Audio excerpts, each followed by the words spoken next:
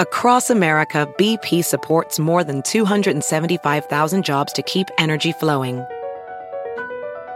Jobs like updating turbines at one of our Indiana wind farms and producing more oil and gas with fewer operational emissions in the Gulf of Mexico. It's and, not or. See what doing both means for energy nationwide at bp.com/investing in America.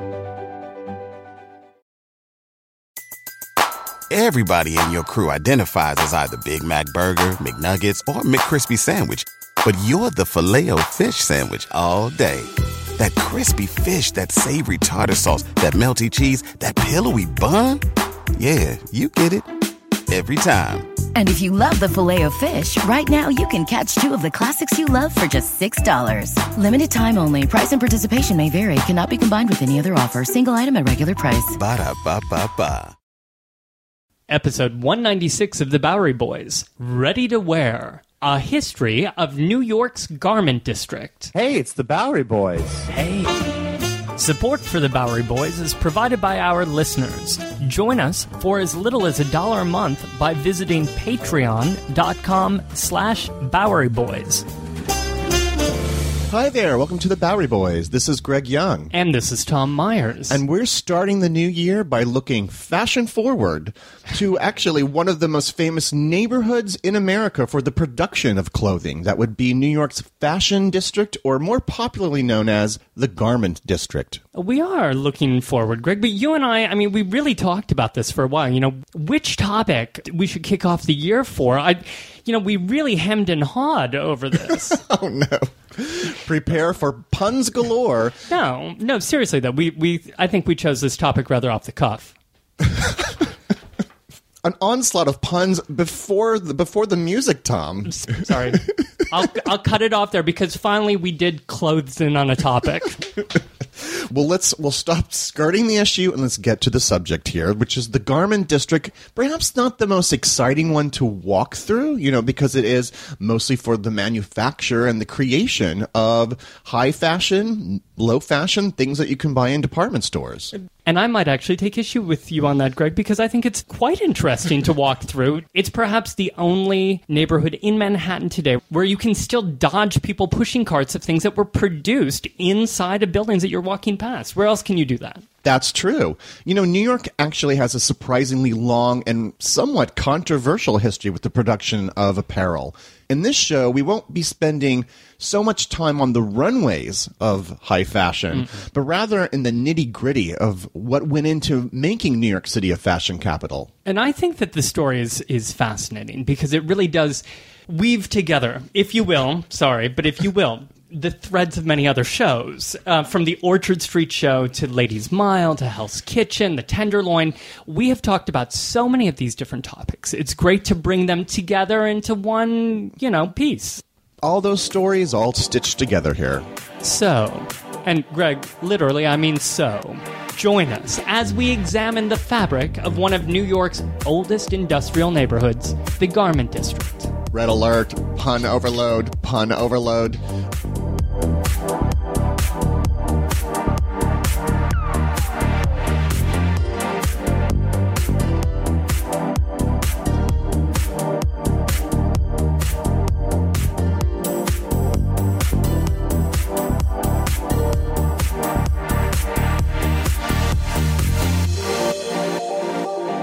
Okay, Greg, well, now that we got, I think, all of our puns out of the way.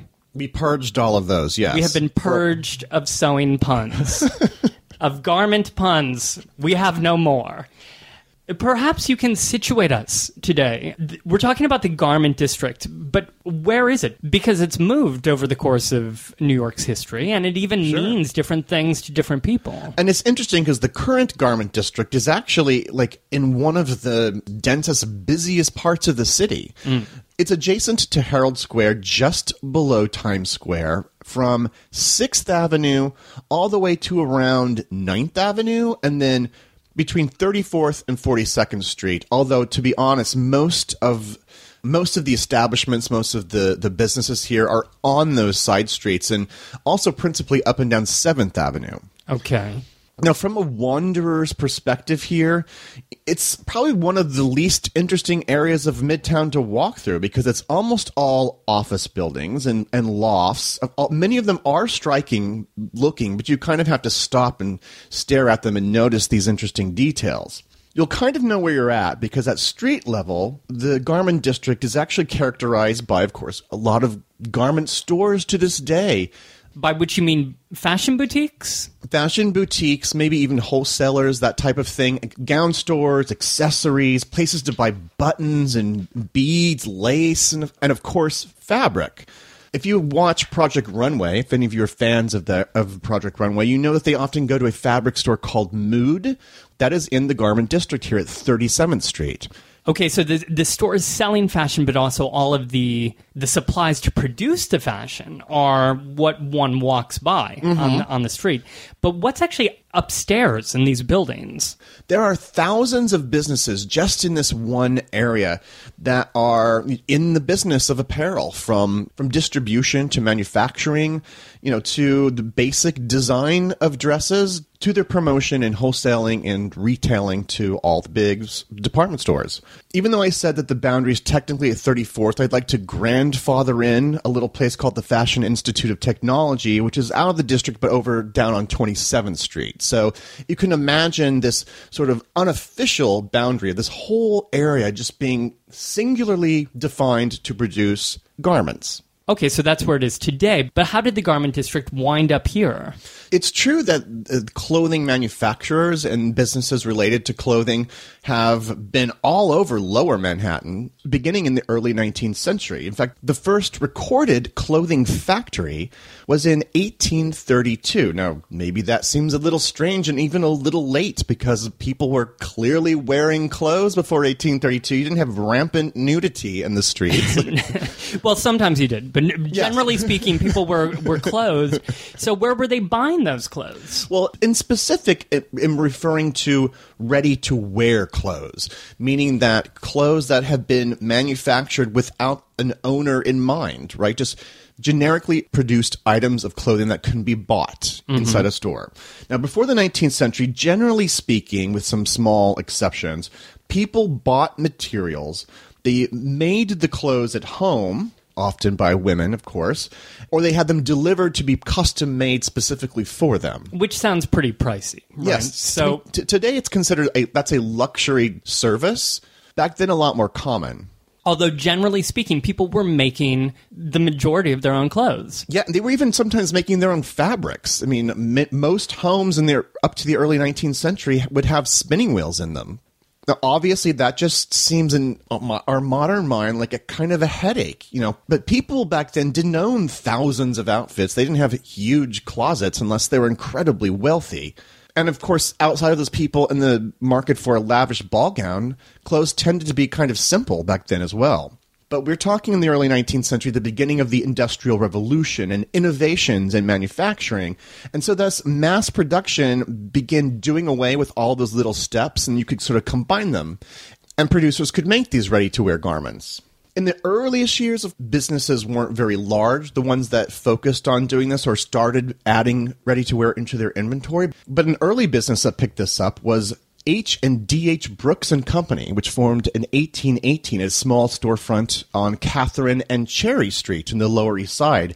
They would, of course, later change their name to Brooks Brothers. But when did clothing start to be mass-produced? This small-scale stuff just sounds so expensive. It was, and the first clothing factory in New York City was in 1832. And this is the dark side of the early days of New York fashion, because the first clothing factory was rooted in Southern slavery, and it was a factory for cheaply made clothing that was sent to the South to be worn by people who were enslaved there. The first prominent clothing manufacturer, his name was George Opdyke. He owned a successful New Orleans concern, and then 1832 opened up a factory over on Hudson Street. Opdyke, interesting, would later become the mayor of New York City. But so that was one of the first ones, but throughout the next couple decades, ready-to-wear became more acceptable, larger manufacturers moved in. Opdyke and these similar businesses kicked off a revolution so that by 1837, $2.5 million worth of ready-made clothing was being manufactured right here in Manhattan. Well, given the other changes that were happening in the 1830s, like the opening of the Erie Canal and the explosion of the import-export business, which I imagine meant that a lot of textiles were also being stored in New York City warehouses, it seemed like, all the supplies were here. And all of that was propping the business up, right? And all of this, of course, just in time because the city, of course, was about to be filled with thousands of new immigrants arriving daily and many of them looking for jobs. Thus, it's not surprising, then, that the garment industry would soon be centered in immigrant neighborhoods, and in particular, the Lower East Side. Well, and not just any immigrants, considering that there was massive immigration of Russian Jews in the late 19th century and early 20th century, and many, many of these people arriving were skilled as tailors and dressmakers and had served other roles back in their homeland in the garment industry. And assisting them in those jobs, though, here when they arrived in New York City was one of the most important inventions ever made, one could argue. That is, namely, the invention of the sewing machine. Various models came into the market starting in the 1840s. I think I consider the sewing machine, at least when I read about the early days, almost like the laptop computer of the day, because what it did is it allowed for a certain mobility, right? So you could take the work home with you. So it used to be in these big factories.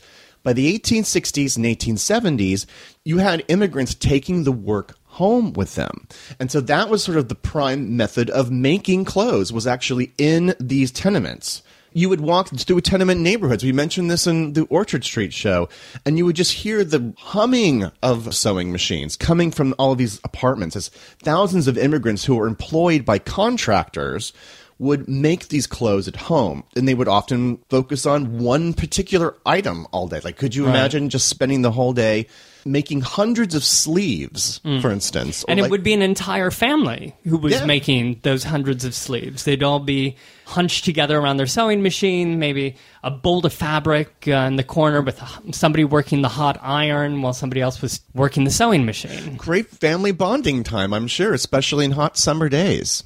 And given the very lax, shall we say, or non-existent regulations, the conditions were in fact quite terrible. Yeah, they were awful. And I read that in the year 1890, Tom, that 80% of all garment production that was occurring in New York City was happening below 14th Street and concentrated in these neighborhoods.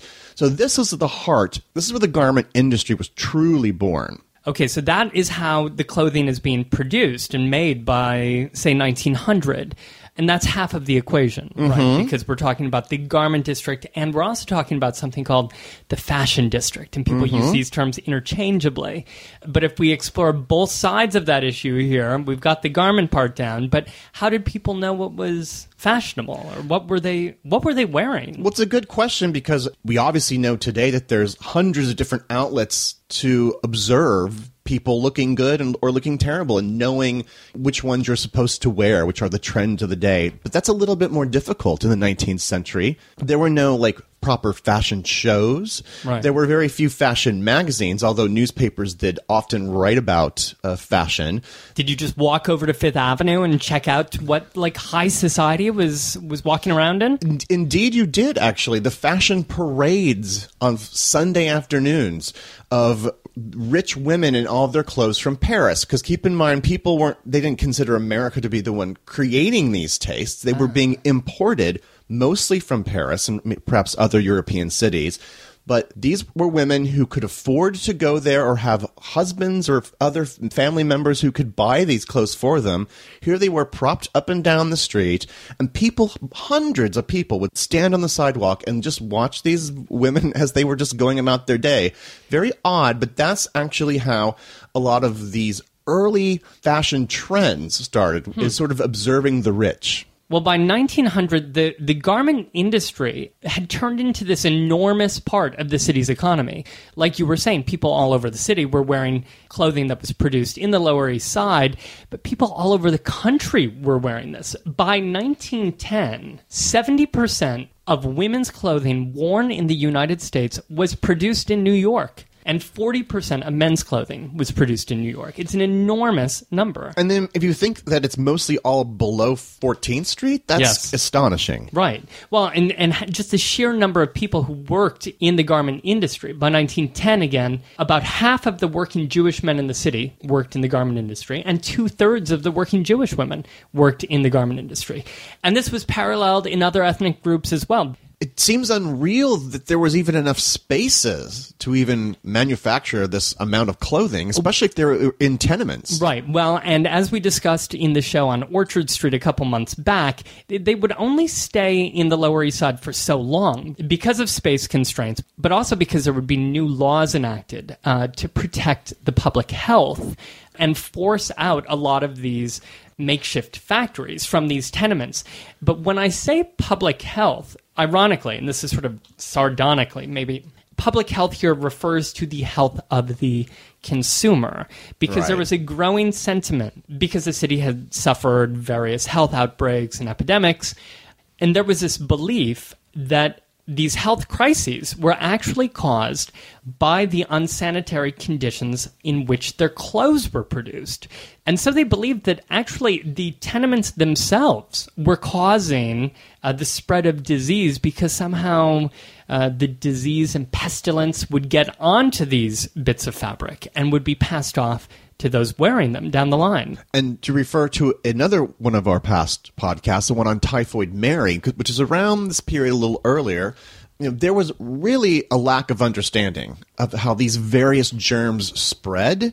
And so you would have a lot of sweeping changes to the city that really had nothing to actually do at the end with the eradication of those diseases. Right. And there would be various commissions that would be formed to look into the situation and see how to eradicate disease, which is a good thing also because it would lead to stricter regulations for tenements themselves, including in 1911 and 1912 when new zoning laws were enacted. And it did force most of these tenement-based sweatshops, force them into new structures that were being constructed for the most part where there was land that they could occupy, which was farther north around 14th Street. And this was the loft building. This was a new building option that was like an apartment building in that it was tall and it could be filled with occupants, but it was devoted to manufacturing instead of living. And obviously this is a very common building around. We see many of these are still around today. Right. And they're mostly larger spaces, and they don't have quite the same amenities that a residential place would have. However, they have some very key differences that today we look at as great features because they're big, open, and airy. Well, they're big, open, and airy. Well, they're big. They have high ceilings because the factories needed to fit machinery in there. They're airy because they have giant windows, and that was mostly to let in fresh air to blow out any sort of disease or pestilence that was lingering around, and of course to give fresh air to the people working in there. But I can't help but think it wasn't primarily to make the clothes cleaner. No, that produced. was probably down on the list. Well, it was also obviously to let in plenty of light so that people could work longer hours and save the company bosses money on electricity. So if you go to someone's apartment in Manhattan and it's a really nice apartment with high ceilings, most likely that was a loft for the manufacture of most likely clothing. And let us not forget that at the time there were also unscrupulous factory owners who took advantage of the thousands of the newly arriving immigrants every day by giving them low-paying jobs. However, it was also an entry into the workforce for many. But there was also a tendency to take advantage of many of the women who were working there. And these poor conditions would spur the formation of early labor unions. But it would take another episode, a tragedy that happened in 1911, to really have big reform take place in the industry. And that is, of course, the Triangle Shirtwaist Factory fire. Which we're coming up on the 105th anniversary of that. That was on March 25th of 1911. And Greg has an entire podcast from several years back that is definitely worth finding and listening to if you haven't already. The tragedy took place in a factory loft building located on Washington Place, very near Washington Square Park at Green Street. There were about 800 workers in all that worked inside this building, almost entirely young women, and most of them recently arrived immigrants. The Triangle Waste Company itself occupied 3 floors of the 10-floor building, the floors 8, 9, and 10. And on March 25th, 1911, around 5 o'clock in the afternoon, Saturday, a fire somehow started on the 8th floor. There are different theories about how it started. Somebody flicked a cigarette onto a heap of fabric, perhaps. However, when discovered, workers rushed to escape the building only to find that the bosses had locked the doors, preventing them from leaving early, ostensibly. But in this case, it prevented the hundreds of people from escaping the building. Those inside panicked and trampled over each other, trying to get into elevators and onto fire escapes, a fire escape which ripped from the side of the factory wall. And as flames shot through the building and out the window, the employees had no choice but to jump from the windows, plunging to the streets below before horrified crowds. In the end, 146 people would die in the tragedy, 123 women and 23 men. The tragedy, of course, led to an investigation, and although the factory owners were never found guilty of manslaughter, it did lead to years of investigations and studies and finally reforms that would lead to better and safer working conditions. For example, from 1911 to 1913, New York State enacted 60 new laws that were all meant to make life safer for the workers. And furthermore, workers rallied for their own protection, and many joined the International Ladies Garment Workers Union, which had organized in 1900, but it really gained strength after the tragedy. What's especially eerie, Tom, is that the building where the Triangle Shirtwaist Factory was located is still there. It's called the Ash Building. It's owned by NYU. The floors where the fires happened are renovated, and, there's no sign of that, obviously, 105 years later. So it's especially eerie to think of this building as being, a notable building in the history of New York's garment industry. And it's a landmarked building, but it's there and it's still so intact. So there's something quite haunting about that to this day. So that was 1911, and that is where one of these factory loft buildings was located. So that's a good indicator of how the industry was moving north. Yeah. But many of the factories were actually moving quite a bit farther north and much closer to Ladies Mile. Now, we have a great show on Ladies Mile as well. It was a fashion district, mostly for women, in the 1890s, 1900, 1910s. That was mostly along 6th Avenue and Broadway from 14th up to 23rd Street. And that also included 5th Avenue. And just think about how those are some long blocks, between 5th and 6th and between 6th and 7th, as anybody knows who's walking across town. They're the longest. They seemingly go on forever and ever.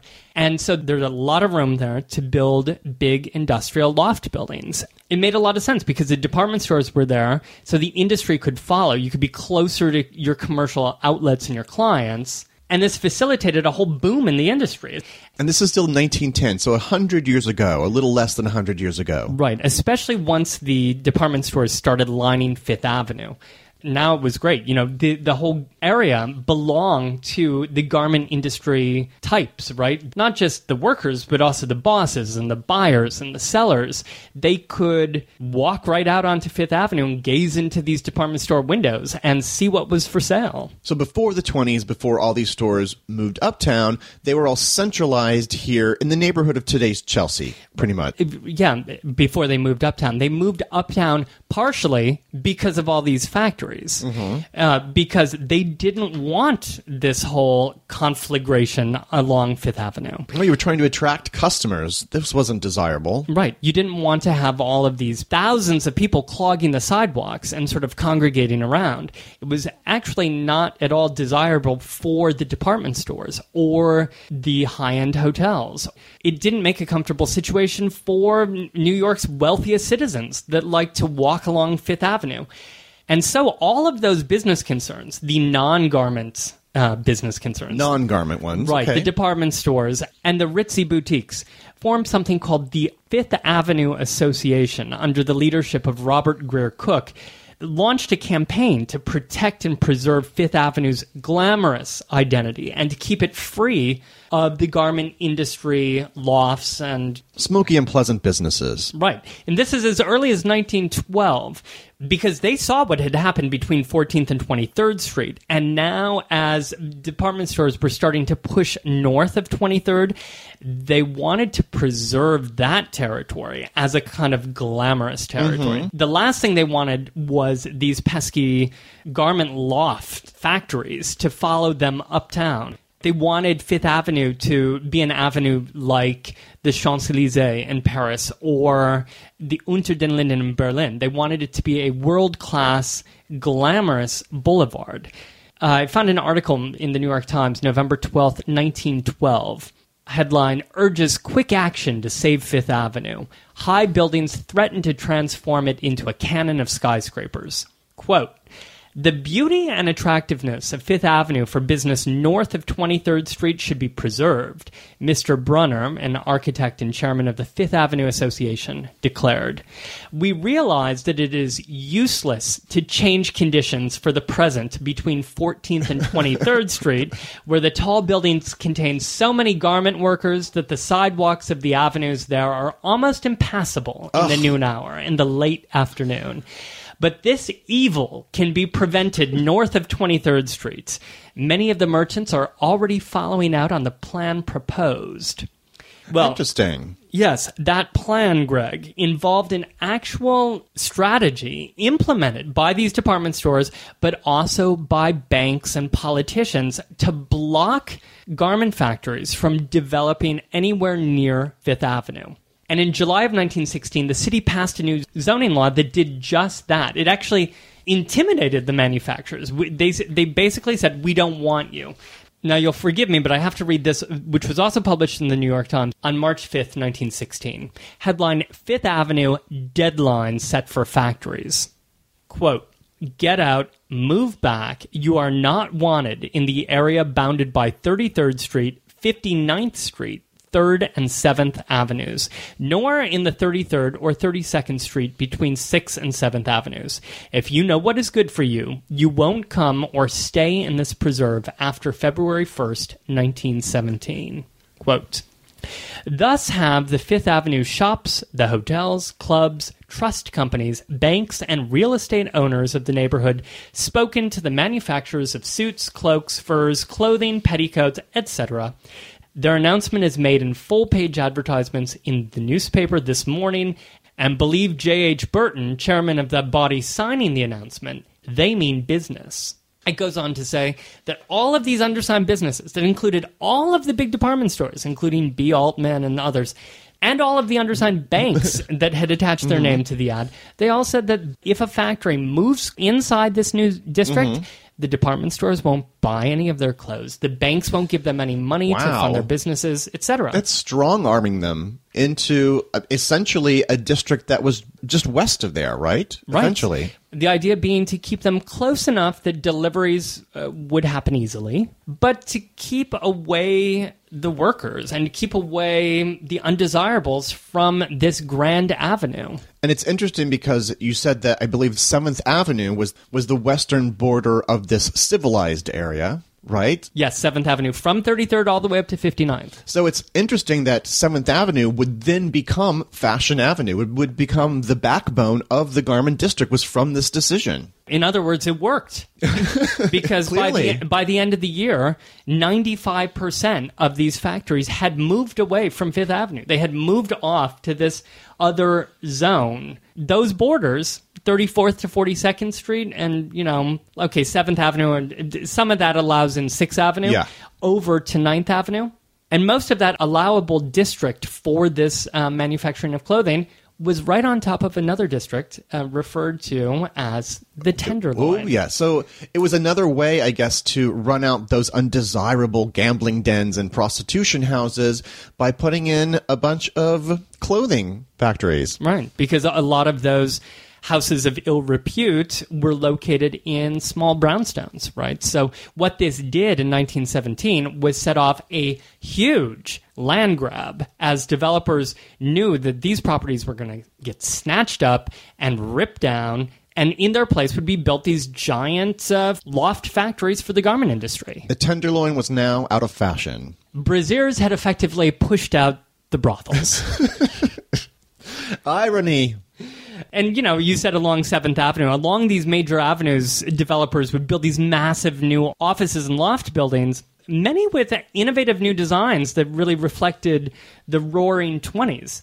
This included the massive Garment Center Capitol buildings along 7th Avenue that were constructed in 1919. And 10 of the buildings in the Garment District today were designed by Eli Jacques Kahn, who was born in New York in 1884. And he fashioned these loft buildings into these gorgeous and interesting pieces of architecture, including, perhaps most notably, 1400 Broadway, which in 1930 was built upon the site of the former Knickerbocker Theater, which was one of the most famous theaters in New York. So this is also coinciding with the push of the theater district and the entertainment Above district. 42nd Street. Farther north, exactly. And a lot of these con buildings, when you walk down the street and really start to stare at them, they have some incredible details, like a building that was known for fur coats will have little fox decorative details, or another building may have a spool of thread sort of like woven into the decor. You sound like maybe you wrote that into a book recently. Guilty as charged. So the Garment District had been effectively pushed up into this zone from 34th to 42nd Street. And it was here that we could argue it really thrived like never before. We'll get to the heyday of the Garment District. On April 19th, 1995, a federal building in Oklahoma City was destroyed in a domestic terrorist attack. Just days after the bombing, America discovered the perpetrator was right-wing extremist Timothy McVeigh, whose mindset and values are still very present today. It's an American tragedy, but one I still remember very vividly. But there is so much more to the story than what you might remember. Take a deeper look into this moment of history with the podcast Homegrown OKC, hosted by Jeffrey Toobin and based on his book. The Homegrown OKC podcast is about better understanding the political environment in our country today. In particular, I found fascinating all the original archival footage used in the show, sounds which brought me back to that time, but with a richer understanding of events. These episodes were thrilling to listen to. That's Homegrown OKC. To listen, search for Homegrown OKC in your podcast app. That's Homegrown OKC. After this. The Garment District, 1927. A quote from one of my favorite history books in recent years called Supreme City by Donald L. Miller. The streets were jammed with trucks loading and unloading thick stacks of women's garments. So many trucks that traffic failed to move an inch in 20 minutes. Push boys were everywhere, recklessly maneuvering, swaying racks of dresses across 7th Avenue between buildings and into and out of narrow elevator cars. Quote, "It's a beehive of workers," wrote Fortune magazine, "the one place in the world where the elevators never seemed to catch up with the traffic," unquote.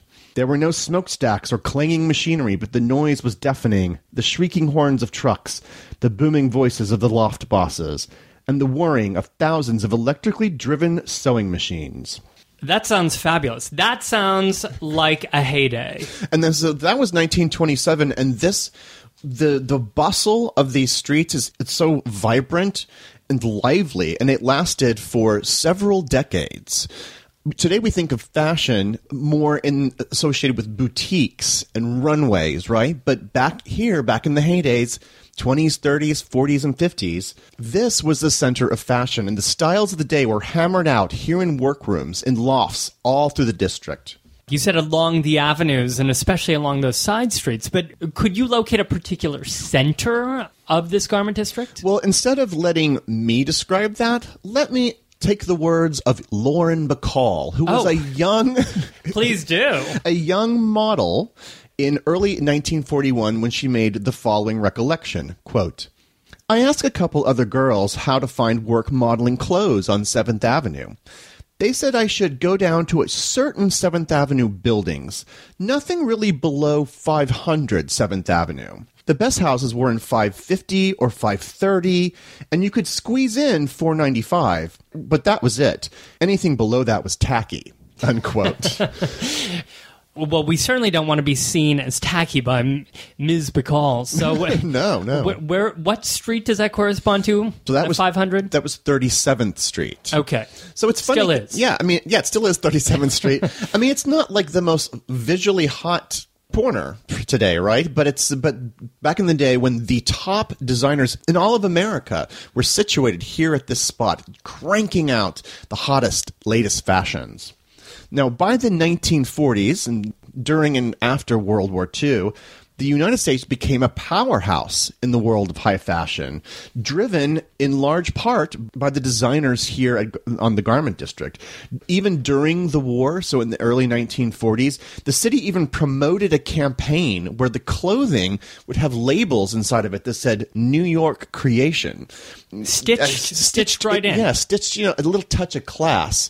And so it would be like a badge of like, oh yeah, we're a new hot voice in the world of fashion. But this is also because during the 1940s, Paris was occupied, right? So Yeah. this was certainly a hindrance to their own claim as the fashion capital of the world. Well, New York was taking advantage of some of the bad things that were happening in the rest of the world. In this case, they snatched a little bit of the fashion glory from Paris by this time. And if the women who were strolling Fifth Avenue were not going to go over to Paris during the occupation, during World War II, to go to the fashion shows and to buy the latest dresses, well, they could do it right here in New York. Mm-hmm. Now, the centerpiece of the Garment District is actually 550 7th Avenue. And this was due to some key designers and manufacturers who are inside here. We recorded a show a few years ago on Tin Pan Alley. And do you remember the notion of the streets being filled with people who were going to purchase music from people, right? And they'd just go door to door, and you could hear the plunking of keyboards while walking down the sidewalk. So the same thing is happening here in these buildings, in particular this building, but instead of music, it was clothing. It was fashion and style. Were you hearing sewing machines? It's furious work, yes, by tailors and seamstresses. Designers were rapidly reworking outfits to meet the schedules of department stores or famous clientele who were coming by. You had these incredible sights of men racing racks of gowns down side streets to and from 550. And at lunchtime, it was impossible to actually get down the street. Makes my stomach growl just thinking about it. Sounds frustrating. Very frustrating. Well, because there were also trucks driven by union workers getting supplies to a showroom. Occasionally a taxi pulling over to let out a model who's hurrying to get to her fitting. And it wasn't just these loft-like warehouses and work tables. At 550, designers had graciously appointed showrooms to meet with these famous people. So in 550, I mean, most of the biggest names of fashion seem to have had a house here at some point. Bill Blask, Oscar de la Renta, Karl Lagerfeld, Jeffrey Bean, all the big names. Donna Karan, to this day, is still there. In 550. In 550. Now, just to single out one particular house here. I love how you call them houses. They are. They're houses. Yeah, there's so many names. I just didn't know this was a show about housing. So there's so many names here, especially in the 40s and 50s, that are not quite household names anymore. I mean, I could sit here and list them. Just one that I wanted to point out, a prototypical figure of the mid-century.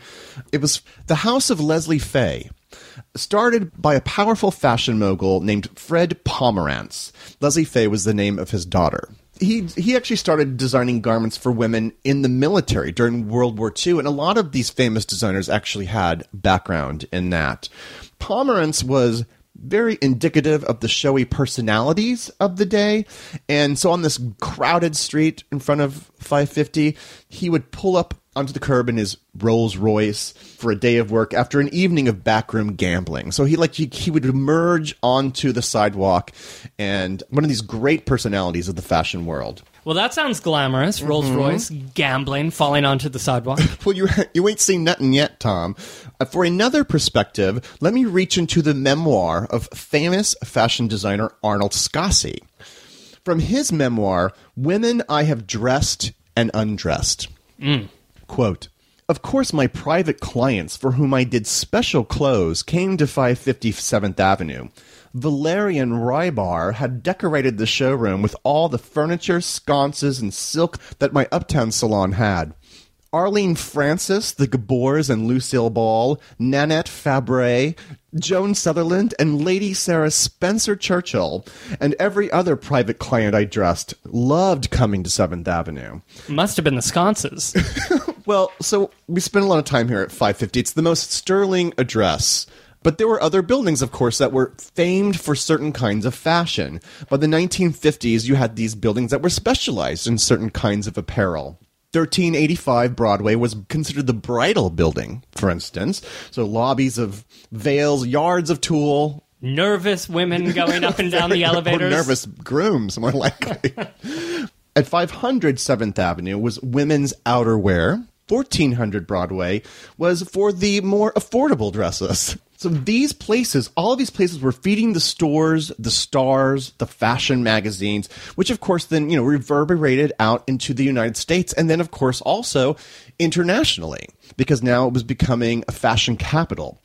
By the mid-century, fashion was being presented in new ways. There was the dawning of the fashion show that we know today with the runway. The earlier eras, of course, had department store fashion shows, but they'd be very intimate with women, sitting around smoking, sitting on couches as the clients. Right. The customers were on the couches smoking as the models came through. I imagine that Lauren Miss Bacall probably did some of this too, would walk in the fashions, but it would be a lot more casual, like low-key affair, not like the fashion shows of today. Well, in 1943, New York had its first Fashion Week, where the latest clothes were presented to the press. In fact, it was called Press Week. And this is an ancestor of today's modern Fashion Week, where you have hundreds and hundreds of designers and thousands of people flocking to these tents, journalists from around the world. And interestingly enough, its original home was there by Bryant Park, which is on the outskirts of the garment district. In 1944, since it's, a lot of this fashion revolutionary stuff is happening in the 1940s, there was a formation of a new college on the top 2 floors of the High School of Needle Trades. That's an actual school today. It's the High School of Fashion Industries, and it's on 24th Street. But this new college was developed in the top 2 floors, which would become the Fashion Institute of Technology, encouraging people to enter into this industry. By 1959, they moved into that interesting brutalist campus that they currently reside in on 7th Avenue and, is a vital part of the whole garment industry. It feeds into these businesses. It feeds it with brand new inspired workers. Well, by the 1950s, though, there was a little bit of a crisis. By the 50s and 60s, New York was actually losing thousands of garment workers. Right. Because there was, by now, tons of competition throughout the United States, situated all over the country. And because there was a lot of new different fashion styles, things like sportswear. Right. Sportswear is interesting, because as it crept up in the 1950s, right, late 40s and 50s, suddenly people could just go and buy these mass-produced pieces of separates. So you could buy a separate top and a separate bottom that had been made not by some skilled tailor, but in a factory someplace. Which is far cheaper. And so thus, a lot of those manufacturers actually ended up outside of New York because New York then tended to steer more towards the high fashion, the couture. Which is also ironic because it was a time in the 1940s and 50s of a lot of labor unrest in the garment trade and some really high-profile strikes and victories by the unions. So they were winning union battles but at the same time losing business as an industry to the cheaper sportswear business that was increasingly locating outside the city, where they didn't need to pay for the skilled labor. And it's ironic because that sportswear itself was developed by designers in houses in New York. Yeah. But even with these tensions, the industry stayed strong in the 1950s. Although in the 1960s, a new kind of competition, not from cheaper places in the United States, but cheaper places in the world to produce, drew business away from New York City. Suddenly, manufacturers could produce in Hong Kong and elsewhere in Asia, and domestic manufacturers found it very difficult to compete with those costs, especially when they were in the business increasingly of sportswear and of selling separates. Well, I mean, that's where you have a sort of unsavory world today, where you'll have a country that has a whole sweatshop system where people are being paid very, very low wages to make expensive tennis shoes. Right. It's a situation that perhaps is accelerated today, but it goes all the way back to the 1960s. Some New York clothing manufacturers would consolidate in order to compete effectively with these brands and become these bigger global brands, right? While others would close up shop. In the 1970s and 80s, the garment district found new fuel in the wave of new immigrants who were arriving to New York, many of them coming from Asia and from Central America.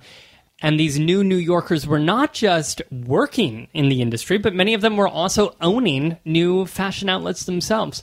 However, of course, the 70s and 80s were a difficult time for the city as a whole, as we've talked about in just about every show we've ever recorded, in this sort of tooth and nail competition over price. As many of the local manufacturers were cutting costs, conditions also deteriorated. And in many of the factory lofts here and elsewhere, I mean, there were sweatshops, of course, in Chinatown. Conditions deteriorated. They'd sort of devolved back into the bad old days of the sweatshops. Compounding the situation, many local manufacturers faced a cash crunch. They lacked the money to fully fund their businesses because their businesses tended to be seasonal, right? And they needed capital to get their next line out. But banks in the 70s and 80s, looking at the rather bleak situation, were less inclined to loan them money. So where did they get the money? Well, they found it the old-fashioned way. They went for unregulated money.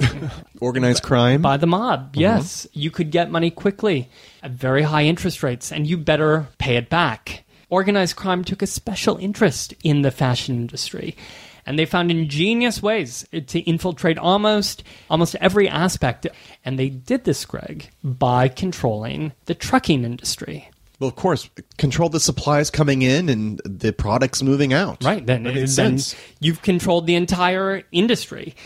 This continued through the 1990s when the Manhattan District DA finally cracked down on it. But things must have gotten better, obviously, by the early 1990s, right? By like other things did. Right. We kind of skipped over something very important in the 1980s, which was the redevelopment or the launch of the redevelopment of Times Square, which kicked off in 1984 with the Times Square Development Plan. This was a plan to clean up the entire area around Times Square. And the garment district is just south of that, obviously, going up to 41st Street, really. And they looked over their shoulder and they saw the city throwing its weight behind this plan, right, that would not just clean up that district just north of them, but it would also try to attract more expensive, higher-paying tenants, right? Big businesses to move into Times Square, and they would do a good job of that. More than a good job. Imagine the differences in the rents paid today by the big office tenants around Times Square than those businesses paying rents 30 years ago. There's a huge difference. The garment district didn't want to see that same thing happen. And already in 1984, rents started to climb. And the garment district wanted that to stop. They needed it to stop because already their costs were soaring. And they thought, okay, this is the final straw. So they wanted to preserve their interests here so that they could stay instead of being priced out for more tourist-centric businesses. And not just tourist-centric, because you have media companies. There are financial companies around Times Square that pay really expensive rents. So in 1987, under Mayor Koch, the city formed a special garment center district. And this was intended to stop the conversion of loft space to office space by designating 8 million square feet to manufacturing use. By preventing this redevelopment into office space and into condos, they hoped that they could keep the rents reasonable for these garment manufacturers. It wasn't popular, obviously, with developers. No. Or with residents of New York who were eyeing those loft spaces. But lofts were very popular in the 1980s. Still are today, right. And, of course, this led to huge battles in the courts. But it was finally upheld. It's unfortunate that there isn't much evidence that this actually helps spur manufacturing because jobs have continued to decline. However, this garment district still exists and in a very real way thrives today. Now, there's been an effort to rebrand it as the Fashion District. Yes. And you and I had, names. Lots of conversations. Right. Should we call this the Fashion District or the Garment District? And 7th Avenue is even called Fashion Avenue as a way to sort of sex it up a little bit. And some in the industry and in the neighborhood have embraced the rebranding effort to call it the Fashion District, although it is not without its dissenters. It's true that when you look at the whole history of the neighborhood, after all, it comes from the garment trade, right? This industry comes from the creation of everyday clothing. The manufacture, right. The manufacture, the design and the skilled labor that went into producing this. So it isn't just all about producing haute couture for next year's fashion show. Although, again, they both existed here for decades, right? Both that manufacturing side and, the showroom with the celebrity side. So and they still, do exist today side by side. The neighborhood still it is a hub of American fashion, if not as much for manufacturing, although it does still exist today, very much so, and there's some innovative new efforts underway to spur the next generation of manufacturers in the city. But by and large, the district remains more about the design and the selling and the promotion and those showrooms where buyer and seller and designer can meet. I sometimes like going into those small little shops that are along the streets, the one that sell sort of zippers and sequins, that type of place. Well, it's good. You do often run out of sequins. It's so interesting just to see a collection of these shops sort of in a row. I mean, obviously, if you live in New York and you make your own clothes, most likely you've been to this neighborhood several times in a year. And even if you don't make clothes, but are interested in the making of clothes, walk through the neighborhood. There are some points of interest to see today. Since the development of the Fashion Center Business Improvement District, which was formed in 1993, they opened up a Welcome Center at 7th Avenue and 39th Street in 1996, and 4 years later, in 2000, started placing the Fashion Walk of Fame plaques in the sidewalk to commemorate the legends of American fashion industry. So it is fun to walk up and down 7th Avenue and to look at the greats of American fashion right at your own feet.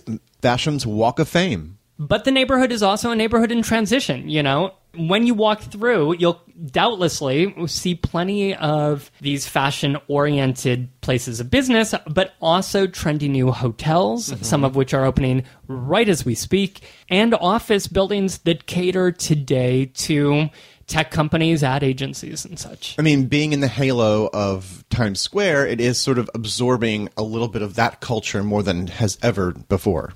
Right, but there's still something unique to this collection of blocks between 34th and 42nd. It's still an area of fashion manufacturing that is unrivaled anywhere else in the world because no other city has such a concentration of fashion movers and shakers and cutters and stitchers all packed into the same city blocks. And so I believe that sews up our tale of New York's garment district. We went that whole time, actually, without any puns. You got them. I think we got them out of our system up front. Join us on the blog, BoweryBoysHistory.com, where Greg will be posting plenty of undoubtedly fabulous photos of the garment district over the years. Also, check us out on Twitter and on Instagram. And I have a special announcement for our Patreon members. Our Patreon segment for this show is going to be a reading of an elongated passage further describing the 7th Avenue scene from the words of Lauren Bacall. and I will be saying them. So, Patreon. And warning, Greg has just poured himself another cocktail. That clip will be made available next week for all of our Patreon members. You can join us for as little as $1 a month and help support the show at patreon.com/Bowery Boys. That's Patreon, patreon.com/Bowery Boys. And Greg, we have almost hit the 400 mark. Wow. 400 patrons. Thank all of you. That is incredible news. We are humbled and we greatly appreciate it. So thank you. And others, join us there because there's a lot of fun stuff that happens behind the curtain. And on that note, thus ends our show on The Garment District. Thank you very much for listening. Have a great New York week, whether you live here or not. See you real soon.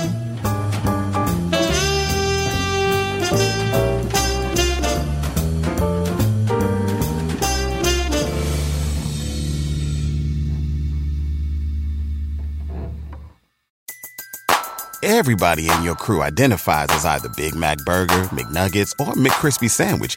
But you're the Filet-O-Fish Sandwich all day. That crispy fish, that savory tartar sauce, that melty cheese, that pillowy bun. Yeah, you get it. Every time. And if you love the Filet-O-Fish, right now you can catch 2 of the classics you love for just $6. Limited time only. Price and participation may vary. Cannot be combined with any other offer. Single item at regular price. Ba-da-ba-ba-ba.